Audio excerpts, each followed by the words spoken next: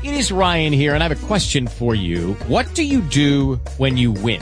Like, are you a fist pumper, a woohooer, a hand clapper, a high fiver? I kind of like the high five, but if you want to hone in on those winning moves, check out Chumba Casino. At ChumbaCasino.com, choose from hundreds of social casino-style games for your chance to redeem serious cash prizes. There are new game releases weekly, plus free daily bonuses. So don't wait. Start having the most fun ever at ChumbaCasino.com. No purchase necessary. VGW Group. Void where prohibited by law. See terms and conditions. 18+. Judy was boring. Hello. Then Judy discovered ChumbaCasino.com. It's my little escape. Now Judy's the life of the party. Oh, baby, mama's bringing home the bacon. Whoa, take it easy, Judy. The Chumba life is for everybody. So go to ChumbaCasino.com and play over 100 casino-style games. Join today and play for free for your chance to redeem some serious prizes. ChumbaCasino.com. No purchase necessary. Void where prohibited by law. 18+. Terms and conditions apply. See website for details. Blackest night. Suddenly I felt myself seized by the arm. Turner drew me toward the Terror. Resistance would have been useless. And moreover, what could be worse than to be abandoned without resources in this prison whose walls I could not climb? As soon as I set foot on the deck, Turner also embarked. His companion went forward to the lookout.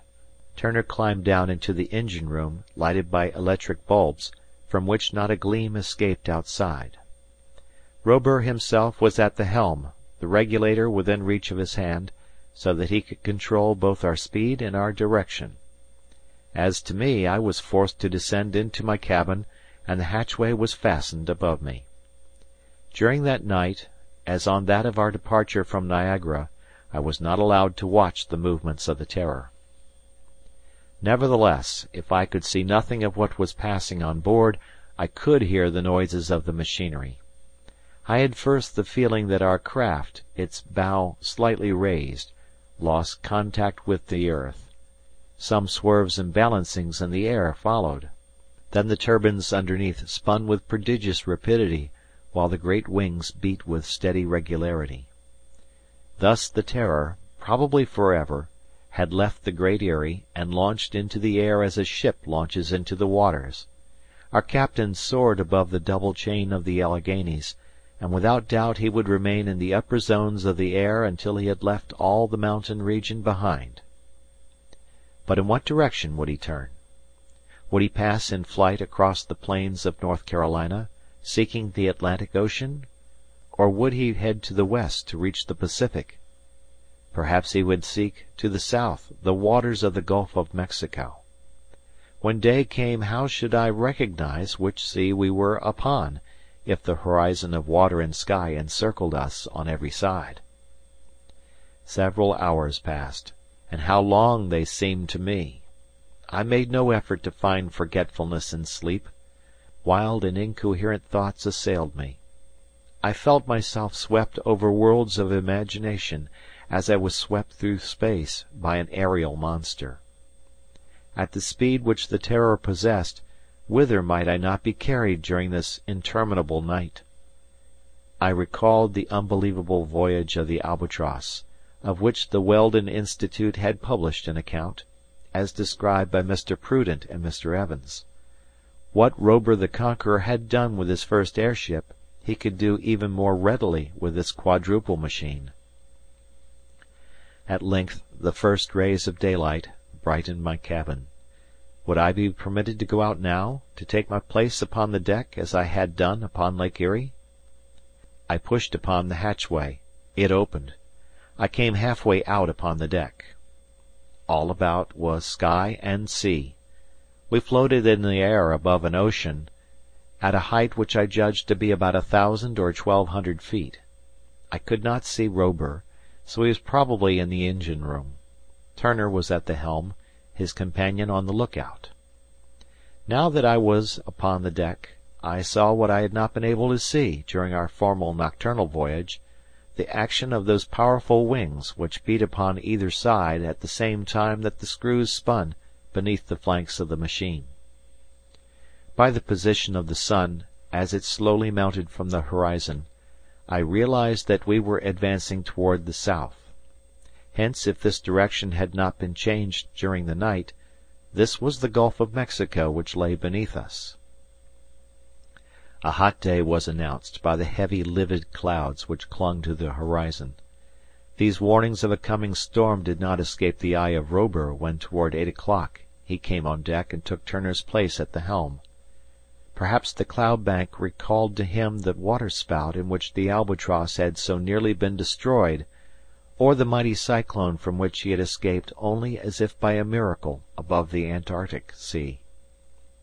It is true that the forces of nature which had been too strong for the Albatross might easily be evaded by this lighter and more versatile machine.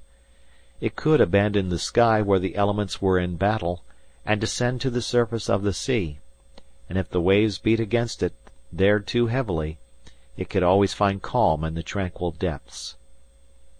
Doubtless, however, there were some signs by which Robur, who must be experienced in judging, decided that the storm would not burst until the next day. He continued his flight, and in the afternoon, when we settled down upon the surface of the sea, there was not a sign of bad weather. The Terror is a sea bird, an albatross or frigate bird, which can rest at will upon the waves. Only we have this advantage, that fatigue has never any hold upon this metal organism, driven by the inexhaustible electricity. The whole vast ocean around us was empty. Not a sail, nor a trail of smoke was visible even on the limits of the horizon. Hence our passage through the clouds had not been seen and signalled ahead. The afternoon was not marked by any incident. The Terror advanced at easy speed. What her captain intended to do, I could not guess. If he continued in this direction, we should reach some one of the West Indies, or beyond that, at the end of the gulf, the shore of Venezuela or Colombia. But when night came, perhaps we would again rise in the air to clear the mountainous barrier of Guatemala and Nicaragua, and take flight toward Island X, somewhere in the unknown regions of the Pacific. Evening came. The sun sank in a horizon red as blood. The sea glistened around the Terror, which seemed to raise a shower of sparks in its passage. There was a storm at hand. Evidently our captain thought so. Instead of being allowed to remain on deck, I was compelled to re-enter my cabin, and the hatchway was closed above me. In a few moments from the noises that followed I knew that the machine was about to be submerged. In fact, 5 minutes later, we were moving peacefully forward through the ocean's depths. Thoroughly worn out, less by fatigue than by excitement and anxious thought, I fell into a profound sleep, natural this time and not provoked by any soporific drug. When I awoke, after a length of time which I could not reckon, the Terror had not yet returned to the surface of the sea. This maneuver was executed a little later. The daylight pierced my porthole, and at the same moment I felt the pitching and tossing to which we were subjected by a heavy sea. I was allowed to take my place once more outside the hatchway, where my first thought was for the weather. A storm was approaching from the northwest. Vivid lightning darted amid the dense black clouds. Already we could hear the rumbling of thunder echoing continuously through space. I was surprised, more than surprised, frightened, by the rapidity with which the storm rushed upward toward the zenith. Scarcely would a ship have had time to furl her sails to escape the shock of the blast before it was upon her. The advance was as swift as it was terrible. Suddenly the wind was unchained with unheard-of violence, as if it had suddenly burst from this prison of cloud. In an instant a frightful sea arose. The breaking waves, foaming along all their crests, swept with their full weight over the Terror. If I had not been wedged solidly against the rail, I should have been swept overboard. There was but one thing to do, to change our machine again into a submarine. It would find security and calm at a few dozen feet beneath the surface. To continue to brave the fury of this outrageous sea was impossible. Robur himself was on deck, and I awaited the order to return to my cabin, an order which was not given. There was not even any preparation for the plunge. With an eye more burning than ever, impassive before this frightful storm, The captain looked it full in the face, as if to defy it, knowing that he had nothing to fear. It was imperative that the Terror should plunge below without losing a moment. Yet Robur seemed to have no thought of doing so. No, he preserved his haughty attitude as of a man who in his immeasurable pride believed himself above or beyond humanity. Seeing him thus, I asked myself with almost superstitious awe, if he were not indeed a demoniacal being, escaped from some supernatural world.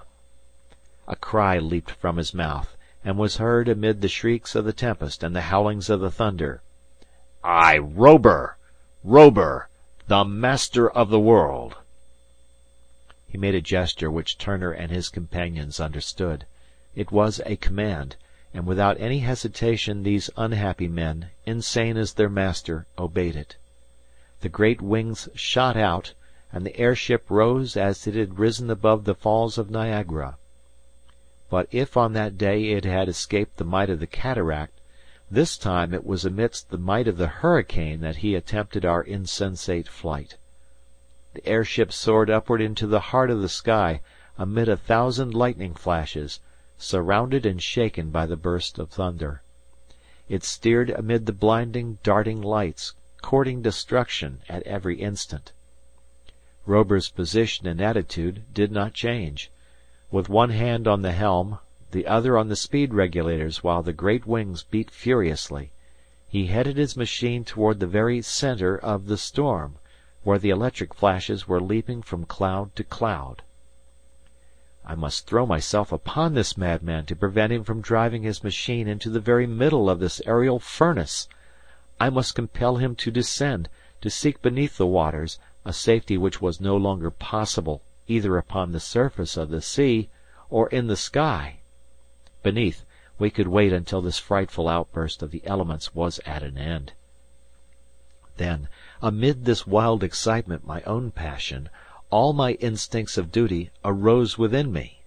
Yes, this was madness. Yet must I not arrest this criminal whom my country had outlawed, who threatened the entire world with this terrible invention? Must I not put my hand on his shoulder and summon him to surrender to justice? Was I or was I not Strock, Chief Inspector of the Federal Police? Forgetting where I was, 1 against 3, uplifted in mid-sky above a howling ocean, I leaped toward the stern, and in a voice which rose above the tempest, I cried as I hurled myself upon Robur, "In the name of the law, I—" Suddenly the Terror trembled, as if from a violent shock. All her frame quivered, as the human frame quivers under the electric fluid. Struck by the lightning in the very middle of her powerful batteries, the airship spread out on all sides and went to pieces. With her wings fallen, her screws broken, with bolt after bolt of the lightning darting amid her ruins, the Terror fell from the height of more than 1,000 feet into the ocean beneath. End of chapter.